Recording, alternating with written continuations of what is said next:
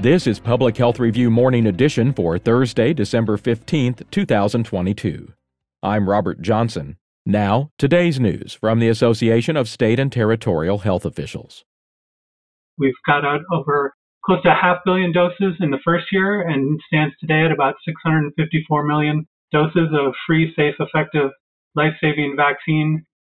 Brent Ewig with the Association of Immunization Managers, this week marking the second anniversary of COVID-19 vaccines.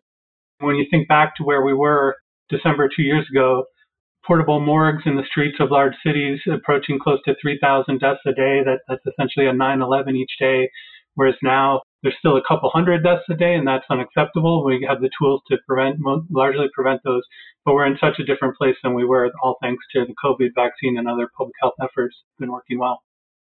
Ewig believes there are three takeaways from this moment in public health history. One is to take a moment to pause and celebrate what we've achieved, but also to think of what we've lost, the million Americans that we've lost, the trust in science and government, and to begin to think of a process. Number two, to have a process to think what went well, but what can we do better next time? And then three, to make sure that those lessons learned get turned into policy. Lessons that don't get turned into policy aren't going to do it much good. And so for us, from an immunizations perspective, the biggest lesson is that we have a fully funded and functional adult vaccination system in this nation in place before the next emergency.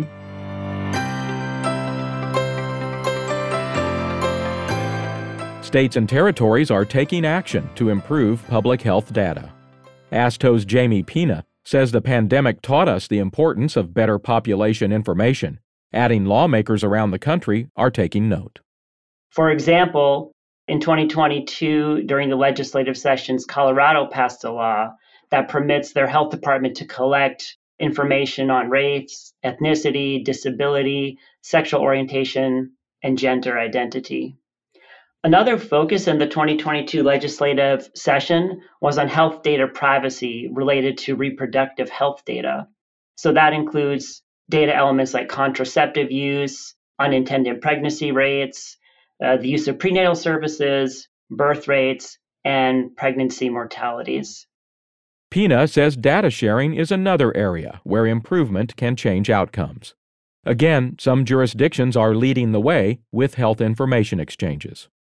In 2022, during the legislative sessions, we saw some movement in this space.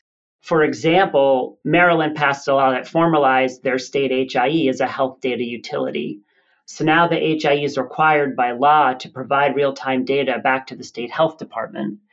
The bill also required bidirectional information sharing between the health department and the HIE, which I think is a really excellent thing to have in place in the field of public health informatics. Pina expects more states and territories to embrace the potential of data in 2023. In the coming year, we expect to see an increase in the amount of demographic data collected from patients and populations. So that would include some of the things I mentioned earlier, like race and ethnicity data and sexual orientation and gender identity data, as well as some of the data related to reproductive health. And we're going to be on the lookout for new bills that create protections and enact laws that allow for states to collect that data.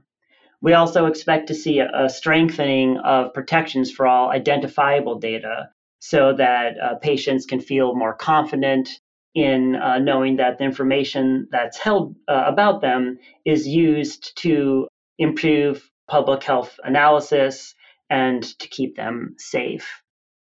ASTO considers the outlook for public health data in its annual Legislative Prospectus series. Each report considers a top public health issue and its impact in the new year. So far, we've covered immunizations and mental health, with more topics planned in future newscasts. Also today, leaders looking to embrace, manage, and foster change can develop those skills with a new ASTO online training course. Okila Cooper has more. The Change Management Series is the latest e-opportunity from ASTO. This self-paced series will help participants develop their ability to navigate organizational change. Participants will learn to utilize tools like John Kotter's 8 Steps for Leading Change and 4 Core Principles of Change. Take advantage of this complimentary opportunity and access the course now by clicking the link in the show notes. Finally this morning, stay up to date with everything happening in public health by signing up for ASTO's Public Health Weekly email newsletter. There's a link in the show notes. That'll do it for today's newscast. We're back tomorrow morning with more ASTO news and information. I'm Robert Johnson. You're listening to Public Health Review Morning Edition. Have a great day.